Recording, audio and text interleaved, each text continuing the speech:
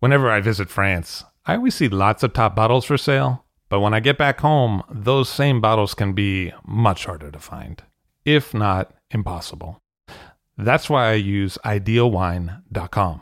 At idealwine.com, I can buy wines directly from France for delivery directly to my home. They have new auctions every week, and the fixed price selection is equally awesome. Clos Rougeard, Chateau Rayas, and Ulysse Collin, as well as many more greats from all over France, are regularly available on the website. Best of all, it is simple and hassle-free to buy them.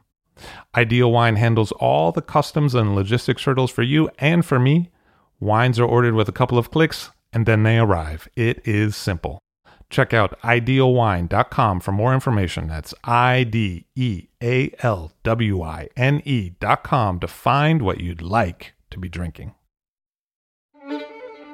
I'll Drink to That, where we get behind the scenes of the beverage business. I'm Levi Dalton. I'm Erin Scala. And here's our show today.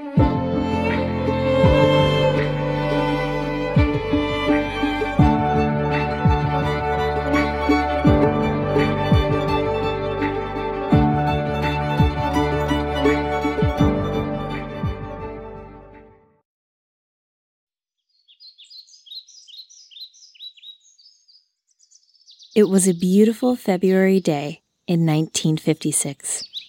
The temperature in Provence hovered just below 70 degrees. Far away, newspapers had reported wonky weather in the southern hemisphere during their winter several months earlier. In Brazil, for instance, it was astonishing to learn that Sao Paulo recorded their lowest ever temperature, 28.22 degrees Fahrenheit, in a place where the temperature almost never goes below 50. Lunchtime in Provence, though, was business as usual. Most people going about their day wouldn't have been able to imagine the destruction that would occur over the next 24 hours. A massive cold front was on its way from the North Pole, and this, coupled with an unusual set of pressure systems, was about to create a once-in-a-lifetime weather anomaly. On February 4th, 1956, the Chicago Tribune reports a rising death toll across Europe as cold fronts from Russia caused major damage. The article paints a very real picture. Fresh blasts from Siberia swept towards Western Europe tonight to continue the cold wave that has cost more than 100 lives. From behind the Iron Curtain came hints of a disastrous fuel shortage in the continent's worst winter of the century. Poland's government called for talks on how to save coal and ordered bonuses to boost output from the mines. At least 102 persons are dead. Paris had its coldest February 2nd in 75 years when the temperature dropped to 5 above zero. Thames River frozen over for the first time in 10 years. In London, garbage has not been collected in 10 days. A helicopter flitted over lakes in Suffolk, and freed swans trapped by ice. 2 Britons swam in the sea at Yarmouth. They said it was warmer in the water than out of it. Frost ruined fields of spring flowers on the Riviera, and growers estimated their loss at $1.5 million. This cold system, and subsequent ones after it, would go on to slam Italy with snow. Roofs collapsed, animals starved, citrus orchards died, travelers were stranded, infrastructure broke down, and dozens of avalanches wreaked pure havoc. In some places along the Mediterranean, the massive snowdrifts didn't melt until June. What triggered the crazy weather? Some guess that the odd 1955 Southern Hemisphere winter and the freezing 1956 Northern Hemisphere temperatures were a mini-nuclear winter, resulting from the many nuclear tests that had taken place the year before. Others posit that the sun's unusual display of sunspots that year may have triggered the weather. Whatever the reason, that night in Provence, temperatures plunged to about 2 degrees. Those who could listen through their walls reported terrifying sounds from outdoors. The sound of orchards making crying noises as olive trees creaked and swelled. Then ominous snapping sounds as the branches burst open when their sap froze and expanded. At the end of the freeze, 2/3 of Provençal olive trees were gone. Some of them had been standing over 800 years. Many of those who experienced the olive tree losses replanted with grapevines. Grapevines can give you a harvest in a few years, but olive trees would take 5 to 12 years to produce their first crop. This choice would steer the region towards a heavier wine-based economy. Farther north, wine regions were also hit hard by devastating frosts. European vineyards had just recovered from phylloxera, and they had set the course for their new directions. But the 1956 frosts changed all that. Cahors in particular was brought to its knees. Nearby in Bordeaux, the frost killed so many vines that subregions actually had the opportunity to reinvent themselves. In Pomerol, for instance, before the frost, Cabernet Franc was popular throughout the area. But after the frost, most people replanted with Merlot, possibly in the hopes of getting some higher yields after the failed 56 vintage. To give you an example, Petrus lost 2/3 of their vineyards. It took years for the right bank producers to recover from the 1956 losses, and when the region came out of it, Pomerol was quite different, namely in that Merlot made up more of the blends. Keep listening to hear more from one producer who has cast a heavy lot in Pomerol Merlot.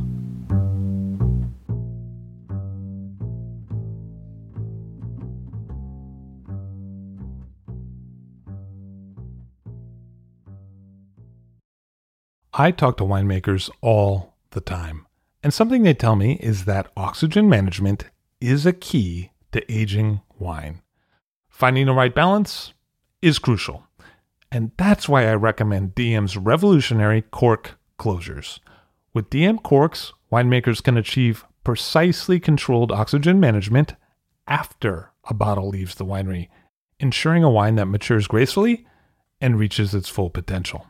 With over 2 billion DM corks sold each year, it's clear that winemakers worldwide trust DM for consistent results. And DM has recently expanded the permeability options for their popular DM10 and DM30 closures, providing winemakers with even more flexibility to choose a cork that will guarantee the kind of wine life they envision. Banish surprise dud bottles and embrace DM closures. Your customers will thank you.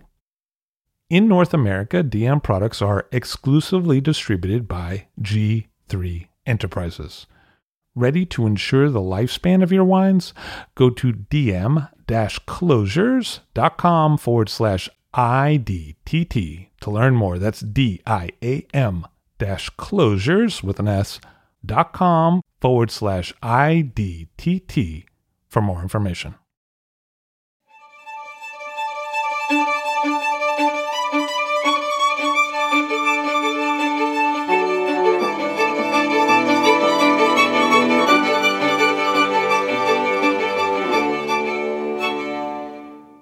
"1947 Vieux Chateau Sertan is one of the best wines I've ever had in my entire life. I've drunk a large number of astounding wines in my day, and frankly, it's hard to single out particular bottles. But I had the 1947 VCC in 2004, and the way I figure it, if you're still clearly remembering a wine over a decade after you've had it, you're probably pretty fond of it. Anyway, I was talking to Alexander Tempo, who is in charge of VCC today, and I shared with him how much I loved the 1947 vintage of VCC. He told me that if that was the case, I should really try the 1945 because it's the better wine. That was good for me to know, but more I was impressed by how familiar he is with vintages that happened 40 years before he even started running the winery in 1985. And even that was 30 years ago. So he's pretty fluent with vintages that were 70 years old, which is pretty incredible and speaks to how it's different when your family has been running the same winery for generations. You get to try wines with your dad and your grandfather, wines that they made, and you get to do it regularly and with your family, which is a different kind of connection than anyone else can really kind of hope for ever. The Tempo family has owned VCC since the early 1920s, and Alexander's dad was the winemaker from 1966 up until Alexander in 85. But even more astounding in terms of timeline is that this is a property that goes back to the 18th century as an estate. That's a long time back. In fact, this is one of the oldest, if not the oldest, of Pomerol wine properties. The Tiempo family controls VCC today, but they also have a range of other wine interests, including a consultancy business with small producers in Bordeaux, a wine trading business called Wings, which is headed up by Alexander's cousin Francois, and which sells Bordeaux wines. And famously, the Tiempo family also owns Le Pin, the Pomerol property which they purchased in 1979, and which is often cited as one of Bordeaux's most expensive wines in the secondary market, and just very hard to find as well. Contrasting with the long history of VCC, Le Pin is much more recent and went from total obscurity to a huge amount of fame in the 1980s with a lot of demand. Here is Francois Tiempo describing that shift in the market for Le Pin back at the same time that he was living and working in the United States. Oh, it was in 1981, so for me it was a great opportunity because it was the booming city at that time, and I had an opportunity to sell wines and cheeses. I had a cheese shop with an English guy, and Well, different world for different you, huh? world, yes. And for me, it's exactly the time when I make my connection, which I use all those friends today. You know, can be journalists or wine distributors. For me, was really the start of my business. You know, especially in the U.S. For instance, the fact I was in Houston, Texas, when the family bought Le Pin in 1979. And the first vintage which I really imported was the 1981. And at that time, nobody wanted Le Pin because my uncles wanted. It was such a small quantity that they decided to sell the wine at the same price than the Chateau Certain. And you have to think at that time, 80s, people, you know, the wine is not like it is today. And why buy an unknown Pomerol, same price than the famous Chateau Certain? So it was kind of insane. So, but not for long, right? Not for long, but it took a while. I bought 1/3 of the crop and imported here, vintage 1981, and sold to different retailers all over the countries. And they just saw my face and my name and trust me. They didn't see the bottle, they didn't see the label, they didn't taste the wine. Just get the price. Say, well, the price is pretty expensive, but you know, can have 5 cases. You know, why not? You know. And then it just happened that I knew the one journalist of the Washington Post at that time, Bob Thompson, was a good friend of mine, and they invited me for a weekend. And so, and just received by shipment Le Pin 1981. So I just put the bottle in my luggage and flew to Washington, D.C. And he said, oh, I have tonight some friends for dinner. And one of them, who was his friend, lawyer, his name was Robert Parker. Then he tasted that. He didn't know at all. He asked me, where can I find this wine? I told him, oh, you can find in Washington, D.C. at Ed Sands, New York in Park Avenue, and so on, different places. So then he started to buy some bottles. Then he wrote about, and the rest is... became quite a big thing. Yes. He really, and I have to say that in 81 Le Pin was really the first great vintage of Le Pin. And then came of course, the 82, which he gave a 100 point, and then the rest was... Because I think a lot of times people don't think of 81 as a strong vintage in general. Do you think it surprised them, the quality of the wine for the vintage? Do you think that was part of the surprise? Yes, also because the style of the wine was really quite unique. The silkiness, extremely lush, seductive, exotic. So it was very easy for especially American palate, you know. Say, wow, what is this? You know, that's a big deal. I mean, we'll love it. And I think I got this because the fact I was not in Bordeaux, I was abroad. I tasted the wine here. As a matter of fact, I first tasted the 81 Le Pin with the ex-sommelier of La Tour d'Argent who just moved on in Houston. So it just happened that we shared the bottle and we drank the bottle. I said, wow, this is good. And so I bought it. And so the fact to be outside of your own land, you know, you have give you another perspective. I was, of course, I have no clue that this one will become an icon, you know, because, you know, it was tough to sell. And one of the journalists in Houston, as a matter of fact, Houston Chronicle, just wrote that, yes, this Le Pin, it's okay for a generic Pomerol. So he was not so... Anyway, but then the wine sold very well. Till today. Oh yes, of course. Now it's... Do you think it's a wine that was really driven by the United States market, or was there other markets that were equally or more interested? The US market was leader. And then, of course, English market came. The fact that Parker started to write about, and then after some others came after that. And so created a big deal, And what about the market for Vieux Chateau Certain? Is that a different market than Le Pen? Yes. Vieux Chateau Certain at that time was a classic, very respected name. And we are not, obviously, Alexandre will talk about, of course, more deeply, but we have it was such a big difference today work compared to his father's work, for instance. It's, I would say, days and night. It's not at all the same thing. So for Francois Tempeau, the winemaking at VCC has definitely changed since his cousin Alexander took over that property and the winemaking there in 1985. But how has it changed? I asked Alexander to clarify which winemaking changes have gone on since he started. One thing is that we use not recipes but methods. That's the most important. And we are talking about quality of wine and not at all about prices of the wine. So I'm living every day in a true luxury. We are surrounded by false luxury everywhere, cars, watches and everything. But I'm very lucky. Every day when I open my shutters, I'm right immersed in the vineyard. So I'm in front of a vineyard, which is made up with different plots from the youngest were planted in 2010 and the oldest in 1932, for example. So the aim is to make the best wine as possible for a given year. And that is a glass of wine of VCC is always what is the closer link to what nature gives a certain year. So the method used at VCC, they are changing every day. We are immersed in a vineyard, so we have to decide one day after the other, the nose in the underbar, which will be the best for the next day, the next week. It's always custom made. And what is a good wine? That's the most important. A good wine is the contrary of a simple wine. Complexity is the question. So the method you use to have this kind of complexity given by the soil, given by different varieties, given by different kind of refraction of the soil, etc., and methods used. So altogether, the aim is to have the wine the more complex as possible in a way that you have finesse, complexity, length, and all the rest. And you have this for different plots. You can have plots prone to be better in tannin, for example, and plots better for perfume, and the other variety much better for length, for example, for Cab Franc, especially. The landscape, the vineyard around, is like a patchwork of different specificities. So each of those parcels probably demands a little bit of a different kind of management. The 14 hectares of vineyard of VCC and the 2.5 hectares of Le Pen are all divided for VCC in 23 different plots.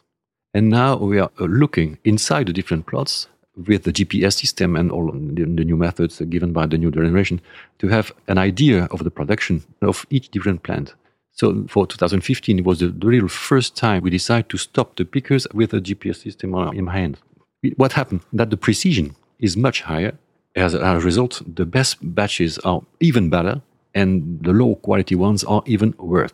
The difference between the batches is much more important. So it's like a pyramid, and the quality of the wine is much better now than it used to be. Of course, that's the big lesson for that. And when did you arrive at VCC? I took over the property when my father died. It was at the end of 85. It was 30 years ago. 2015 is my 30 years vintage there. That's quite a long time. I mean, a long time, in winemaker terms, it's a while. And you probably have a lot of experience of different vintages from also before your career and then obviously with your career. Yeah, because I remember tasting we made with my father in 1972, about 5 different 1950s. And it was a blind tasting. And my father said, don't forget the price of the wines. Just see through the wine the real value of them. It was VCC, of course. Certain de Mai, just behind. Petrus, Lafleur, and Cheval Blanc. And at the end of the tasting, which one was the best? At the low price. It was Certain de Mai was the best, 1950. Second, I have to confess that it was VCC, and then all the rest. But you see, a tasting of 1950 in 72 is exactly as if we made the same blind tasting for 1986 for today, for example. So it's not so far. And for me, it remains that 1950 is the example to do for good wine. It's 2010, for example. For you, the 1950 and the 2010 have a similarity. Exactly, they are twins. As 2009 is a twin with 1948. 1948 is Glass of Silk. And 2009 is a glass of silk too. 2010, shortly speaking, is a glass of velvet. In 1950, it's a glass of velvet too. And what other twins do you see? Difficult to say. For example, 2014, I was asked a long time, and I have no comparison at all. 2014 is itself 2014 is quite, which will be, I think, the same for 2015. But 2015 is in a way 2009, but with very good Cap Franc, which is not the case for 2009. 2009, the Cap Franc were stuck by an excess of drought. So you have been, since your father's time, tasting a number of different properties on the right bank and in Pomerol. And how would you say that your understanding of VCC compares to those? How do you think the VCC expression compares or contrasts with the neighbors? It's a good question, in a way, that I still always manage to make the wine at VCC with the aim to make the wine closer to what nature gives. Technology behind the scenes at VCC is the highest you can expect, but it is always in case of. So if you don't have any technology in your cellar, the margin of security between wine and vinegar is very thick. If you have a big technology behind the scenes, you can diminish. And also, in the opposite, if you use technology to make a wine, natural wine, you rub the character, you rub the signature, you rub the soul of the wine. So the wine made from the beginning, when I started VCC until now, is the more natural you can expect, but with a very, very narrow thickness of security. So in that way, VCC is always, in blind tasting, you can recognize it very easily, because it has its own character, its own signature. It's Cap Franc. It is mainly Cap Franc, a sign with that. And in a blind tasting, Petrus, for example, is 100% Merlot or something like this. It's quite easy to find out. VCC, 2/3, 1/3 is very easy. Cheval Blanc also is. You see, all the different properties at this standard of quality are more and more recognized. You can recognize it. Recognize it, yes, more and more easily. And sometimes people say that there's more Cabernet Franc at Cheval Blanc because of the kind of soil. Do you find that to be true at VCC too, that the soil is determining the grape? Yes, but we have to be very modest with Cabernet Franc. It can be the best and the worst. So Cabernet Franc is killed by an excess of warmth, of heat. It was nothing in 2009, for example, 2010 also. Both of them were our Merlot years. But at the opposite side, it's excellent in very dry conditions. The last reference for good Cap Franc year is 2011. I remember 3 weeks, 1 month before the harvest, we were amazed by the vineyard is still green. It didn't have any drop of rain during 3 months almost. And this year especially, very good for Cap Franc. Cap Franc is stuck by an excess of heat, but excellent with late dry season. But which is funny is to realize that in 2015, we have excellent Merlots and also very good Cabernet Franc. Because global warming helped us to have a very, very good late season, in which helped Cabernet Franc to ripen until the end. So the expression of Cabernet Franc is actually sometimes different now because of global warming, or at least the possibility is there. The global warming helps us till now, but it has to stop at the right level now, not go further. It will be concerning. It is concerning. You see, Cap Franc in the blend is quite shy variety, but it gives to the blend the Cashmere side of the wine, and overall, the length. The Merlots gives you the base of the wine, is the structure, the tannins, the color. And you build your wine with some complexity, some length with Cabernet Franc, and you put the key of the blend with a little amount of Cabernet Franc, which is, as my enologist used to say, it's the line of lemon juice on a turbot. Because lemon juice in itself is quite simple, turbot itself is quite simple, but the line of lemon juice on turbot is much better. And how do you see the actual site of VCC? I mean, how should I understand the vineyard as a whole? The vineyard of VCC is in the middle of the plateau of Pomerol. It's not so high, so it's quite flat. 33 meters high. And then is one piece. But 3 kinds of soil, in fact. One mainly clay soil with all Merlots. The other one is clay and gravel, Cap Franc. And then the other one is mainly gravelly soil. It's only the 5% Cabernet Sauvignon we had. And Cabernet Sauvignon just in front of Le Pin. Le Pin, at the opposite, if I may say, Le Pin is the opposite of Petrus, if you want. In a way, of the soil are opposite. Petrus is mainly clay soils. Le Pin is mainly gravel, deep gravel. And Le Pin has its own Merlot, in fact, where normally a normal Pomerol would plant some Cabernet Sauvignon. That's the specificity of Le Pin, mainly. That's interesting because they're so often compared. I think because they're so expensive, both. That's a comparison that's made a lot, Le Pen and Exactly. Petrus. But you're saying the raw materials are actually very different. But in a glass of wine, Petrus and Le Pen are completely opposite. Le Pen is Burgundian style, which means it's lighter and complex. Petrus is a bit slightly bigger. It's more velvet style for Petrus. It's more silkier or maybe more Burgundian style for Le Pen. And so what were some of the standout moments that you had at VCC? Were there vintages that were challenging that you learned from? Were there vintages where you felt you had been particularly successful? What were some of the real things that you remember looking back? To tell you the truth, I'm learning every day. A tricky year or a difficult year is much more interesting for me to do. You must be stupid or silly to miss 2010, for example, huh? Or everything is given by nature. But even if I say that, we have a lot of work to do. Even for 2010, but no problem.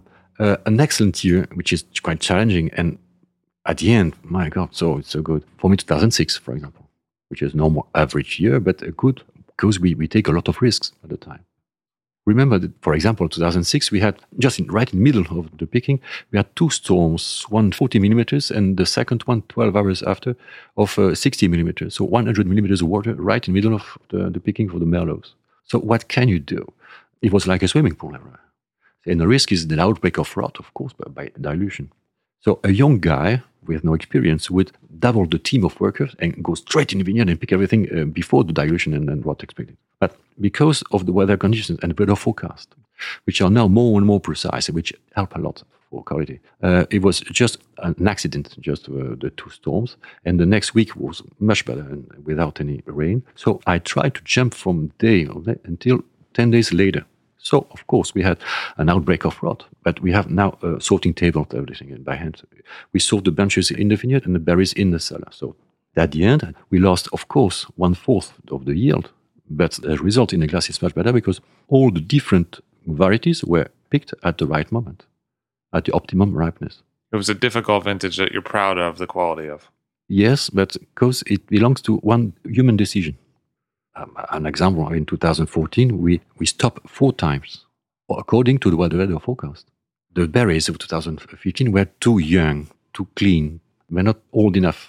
You see, maturity is a kind of degenerescence. Huh? So the skins were too young. We need the fall coming. We need some thickness of the skins. You want more thickness in the skins? No, less. We had the lack of color, lack of tannins. So like the extractability was too low. So we had to delay the things. And there to have some rain, some storms. And so we stopped because the weather forecast, at the opposite of normal, we stopped expecting the rain and then we restart after the rain. We tried to delay the things to have a good maturity of the skins because of the rain expected, which works very well. And what about the addition of the GPS? I mean, what exactly does that allow you to do? To improve quality, you need more precision. During my grandfather's time, for example, the vineyard was considered only by the varieties. During my father's time, inside the varieties, they picked the varieties by age. At my time, we decided to go a bit further, and inside the same plot at the same age, we prepared the kind of soil, the kind of topsoil. And then afterward, now it's about 8 to 10 years ago, I tried to fly over the vineyard 3 days before the picking and make some photograph from above. My son did it, and I just piloting. And then we separe the greener parts from the less green parts. The greener the plant is, the more vigorous the plant is, and the less good is the wine, in fact. The more vegetal, the risk is the vegetal. So next step is to be a bit more precise, and you use GPS. But combined with computers, which put all together some analysis of the soil, some parameters of refraction. We made film of a canopy with infrared system. And so you can see exactly during a certain period of year the differences of the greenness of canopy, and so on and so on. And have you done a lot of canopy work in general? Yes, of course. And I think with the global warming, we will go back to ancient methods. The deleafing, for example, and the height of the canopy will be reduced because the alcohol is too high now. Is that clonal as well? The clonal and massal selection, they are both of them. They have their own positive thing. But for me, the clonal selection is much higher in the quality itself because it gives a more homogeneity of the plot. So it is ripe at the same moment. That's the main question. If you have a massal selection complexity given by each different plant can be combined in a positive way, but it's much more challenging, much more. And it depends on the year. You can have the year for massal selection, which is much better for them, and another year more difficult. It was the case for 2008. The complexity coming through 2008 is given by the massal selections. And do you see other differences between your father's generation and your grandfather's generation and the methods that were being used and then what's happening for you now? I think the comfort of working is a big, big positive thing for the result at the end. During my grandfather's era, it was quite difficult, very hard work. They used horses, for example. And it's not because the horses was in the vineyard that the wine was better. It was very hard to work at that time. I remember when I took over the property, we had to fight against the worker to put them on the tractor. And now I have to fight to put them out of the tractor because it is AC system and radio and all of things. But it's much more easy now. And the work itself is much better, much better. So everything is improved. The keyword is optimization in viticulture, in the field. And in the cellar is selection. Selection. So how is it varied now in the cellar? The methods itself in the cellar hasn't changed in a global meaning. But one example, the temperature for the fermenting process is much lower than it used to be. We don't use less and less air to aerate during the process of fermenting, just to prevent an excess of oxidation. We prefer to have a more reduced wine as a more oxidized. That's a new method, new way of thinking. You think the reduction showcases the flavors nicely? Exactly. That's interesting. I don't hear a lot of people say that. Because during the maturation process in cask, the presence of oxygen is quite high now. So, and with alcohol, I think the wine is more stable, but it's very sensitive to air. So it's like a protective layer that it has while it's in cask if it starts reductive. Exactly, and you use less sulfur. So it allows you to use less sulfur if it's reductive. I'm not sure, but when I say that, we will see that in the next step. It's a direction you're thinking about moving in. Yeah. As the method used for more natural process in the vineyard and in the cellar is very, very positive. What are you fermenting in? Wooden tanks. And that's somewhat unusual, right? I mean, I think a lot of people have gone to steel at some point. Yes, but you see, it's not because of the vat is in wood or in stainless steel or in concrete that the wine is better or less good. The wood tanks is better in a way that is very insulated. So you can have, for cold weather, cold temperature is very, very useful. It's the opposite for a stainless steel vat, for example, which is it loses calories very quickly. So you have to bring them some calories, some heat. And the more neutral one is the concrete one. And for me, I think the concrete vats are the best, but it's not pretty. So you ferment it in wood, and then the malo happens in barrel? In the vats, you have the must. The must is the juice, the pips, the pulp, and the skins. So it ferments, and then after 1 week and a half, you have the wine, the simple wine is made, and we rack after 3 weeks of vatting. And then the press wine, the first press wine is put immediately in a racking wine from the vat itself. And the second press is kept a bit beside. We decide to blend it with the wine afterward because we need to wait a bit. It does seem like press wine is part of the style at VCC. Like when I taste it, I think, oh, this has some press wine inclusion. Always, the 2/3 of the press is in there, yes. It's a kind of style, kind of decision. And afterward, the wine is set in a cask for 18 to 22 months, depends on the year. And then we clarify the wine with white of eggs. Is that still common? Do a lot of people still do that? I think it's still common, but they can use it in stainless steel vats, for example. You can do it. And then we whip the wine in the bottle on the next May of the second year, May in the second year. So you've controlled the fermentation to make it lower, so the fermentation is taking longer than it may have in the past. The length, the duration of the fermenting process is essentially, for me, is linked to the thickness of the wine. The lighter the wine is, the more flash is the fermenting process. The thicker the wine is, the longer it is. And you're looking for a bit of a thicker style? It's given by nature. Right. What about the length of malo? Length of malo, or 1 week and a half, for the fermenting process. And Cab Franc, 1 week. Cabernet Sauvignon, same as Merlot. In fact, the Cabernet Sauvignon in the left bank has exactly the same role as the Merlot in the right bank. the base of the wine in the left bank, and for Cabernet Sauvignon for left bank, and Merlot for the right bank. But for us, Cabernet Sauvignon right bank is, as I said to you, the icing part of the cake is the key of a blend. And it was used for us, VCC, as the ability of the wine for aging. Cabernet Sauvignon gives you more ability of wine to age, which is not sure. And do those grape varieties show immediately their character in barrel, or does it take a while? Immediately, even in a must itself, before the fermenting process. A berry of Merlot is very good to eat, to taste. And a berry of Cabernet Franc is medium. And Cabernet Sauvignon, it has no taste compared with the Merlot berry. Cabernet Sauvignon is very surprising because the Cabernet Sauvignon expresses itself, its own character, sapidity, after the fermenting process. Seems to be a bit fade as a berry. Fade, pale taste. Un goût simple taste. Very, very simple. Because I've experienced that, actually. I've had Cabernet Sauvignon and I've thought, oh, maybe it's not a good vineyard. But it doesn't seem that complex as a grape. It is. We transform the taste of Cabernet Sauvignon in the fermenting process. Transform it. And all the first smell, the first taste with Cabernet Sauvignon just fermented is like metamorphosis. At what point do you blend the different barrels together? How long do they stay apart? They stay apart the entire winter. And we manage the decision of the blending at the end of February, beginning of March. We have 16 different batches, 16 different origin, about 8 Merlots, 4 Cab Franc, and the rest Cabernet Sauvignon. And then we decide to make the first wine to be the best wine as possible for the next 10 years. And then this is the first step. The second step, in between the different batches, which are not obviously first wine, they put all together, and we see what's going on. And then some of them can be second wine, some of them can be reintroduced in the first wine.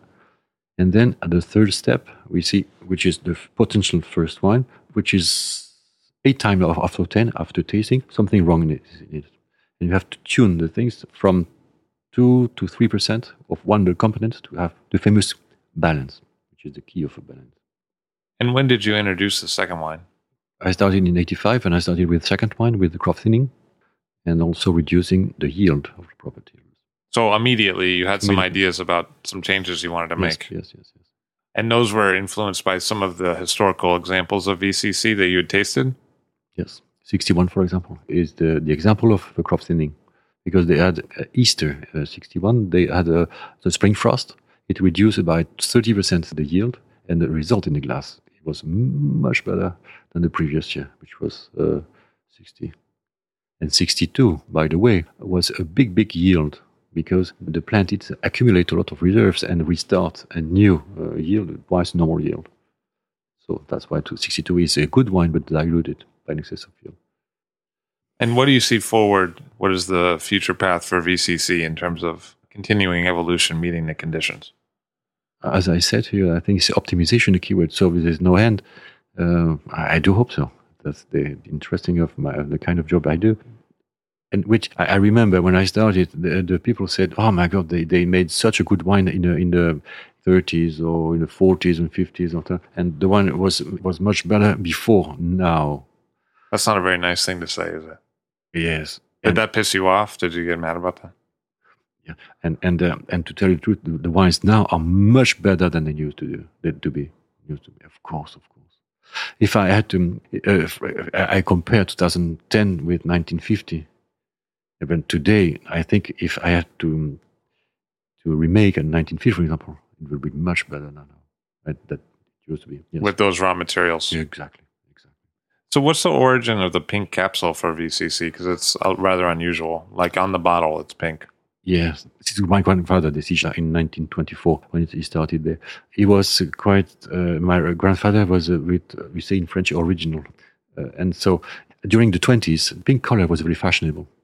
It was the shocking pink in Paris with Schiaparelli. And so he dared to put some pink color on the capsule. And then at the end, it was, as a result, when the bottle is lying, you can see exactly where VCC is.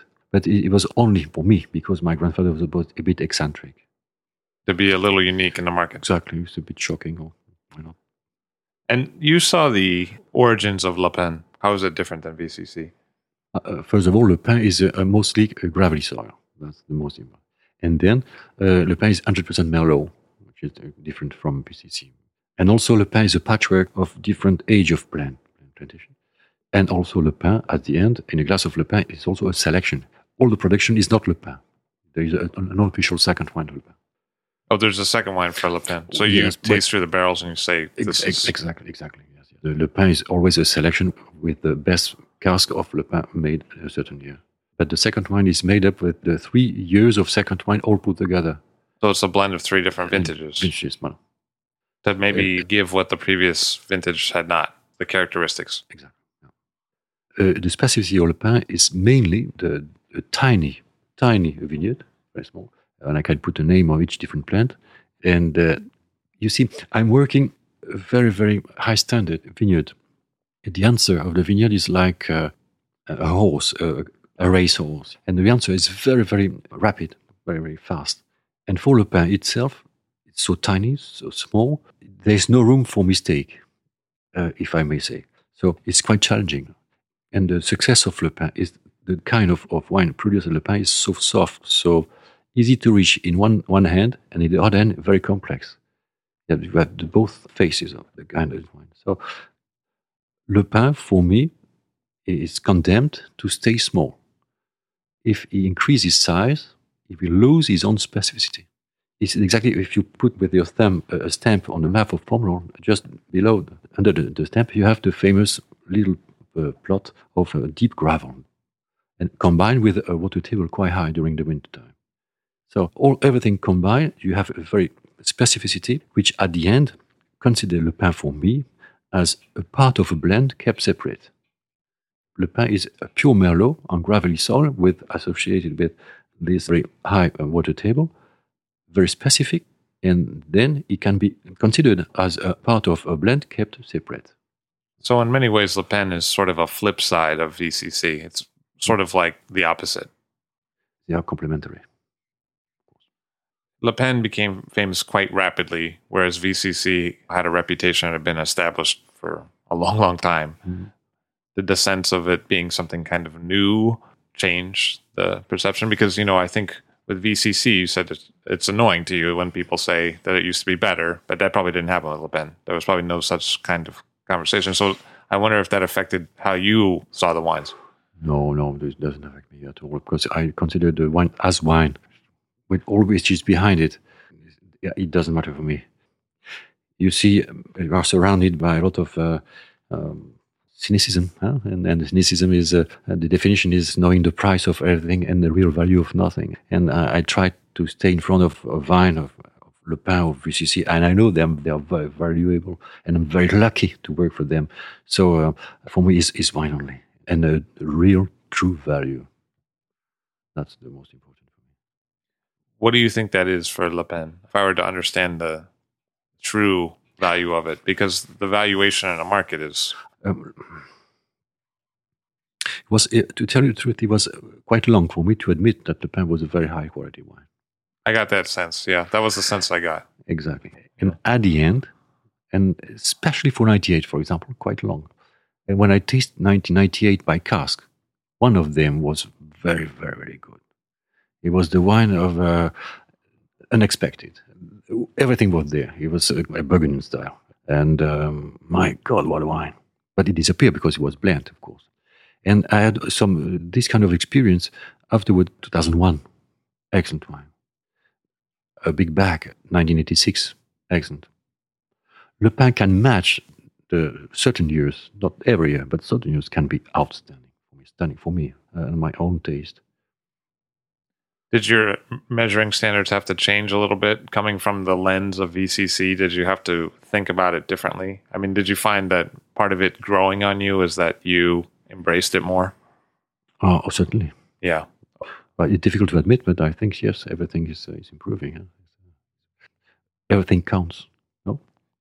One of the things that Le Pin is very famous for is malolactic in barrel.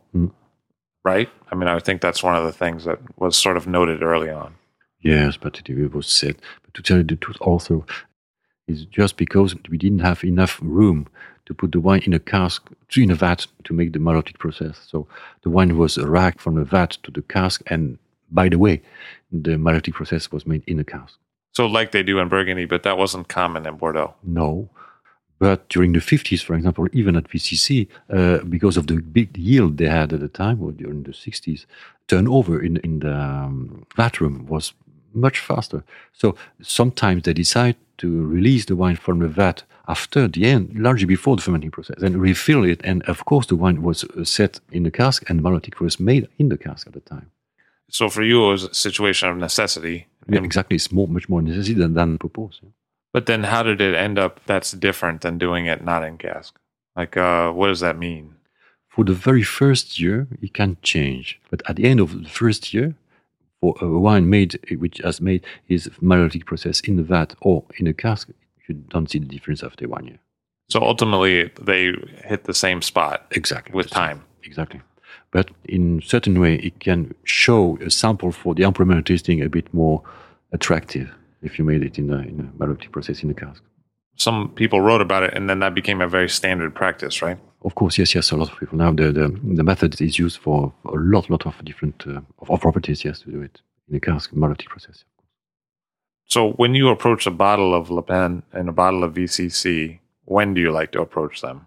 What is the aging curve that appeals to you? You said that you sort of make VCC to be wonderful for 10 years, but when does that mean you open it at 10 years, or when do you start to pull the corks? 8 to 10 years is necessary for VCC to reach a normal approach. That's the beginning. Really. Yes. And for Le Pen, I think not so far the same. So you can actually handle them similarly. Yeah. You see, the aging ability is given by the amount of tannins present in the wine.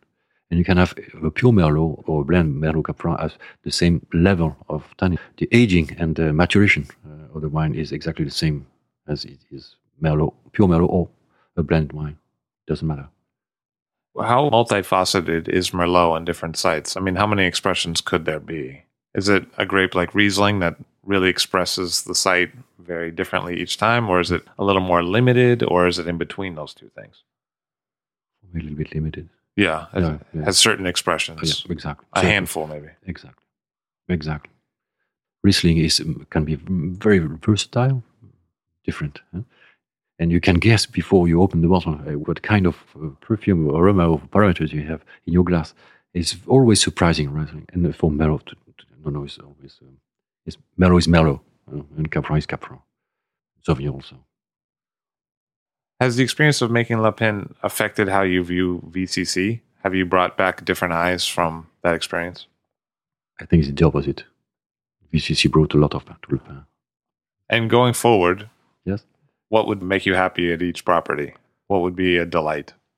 That the next generation make the same kind of wine. Doesn't be influenced by the taste of different fashion and keep going in the right track and be obsessed by quality. Alexander Tempo and Francois Tempo have kept going inside the family Tempo on the right bank of Bordeaux with wonderful wines on multiple generations. Thank you very much. Thank you. Merci. Alexander Tempo and Francois Tempo of Vieux Chateau Certan, and also Le Pen, and also Wings. All Drink to That is hosted and produced by myself, Levi Dalton. Aaron Scala has contributed original pieces. Editorial assistance has been provided by Bill Kimsey. The show music was performed and composed by Rob Moose and Thomas Bartlett. Show artwork by Alicia Tenoyan. T-shirts, sweatshirts, coffee mugs, and so much more, including show stickers, notebooks, and even gift wrap, are available for sale if you check the show website, alldrinktothatpod.com. That's ILL drinktothatpod.com, which is the same place you'd go to sign up for our email list or to make one of the crucially important donations that help keep this show operating. You can donate from anywhere using PayPal or Stripe on the show website. Remember to hit subscribe or to follow this show in your favorite podcast app, please. That's super important to see every episode. And thank you for listening.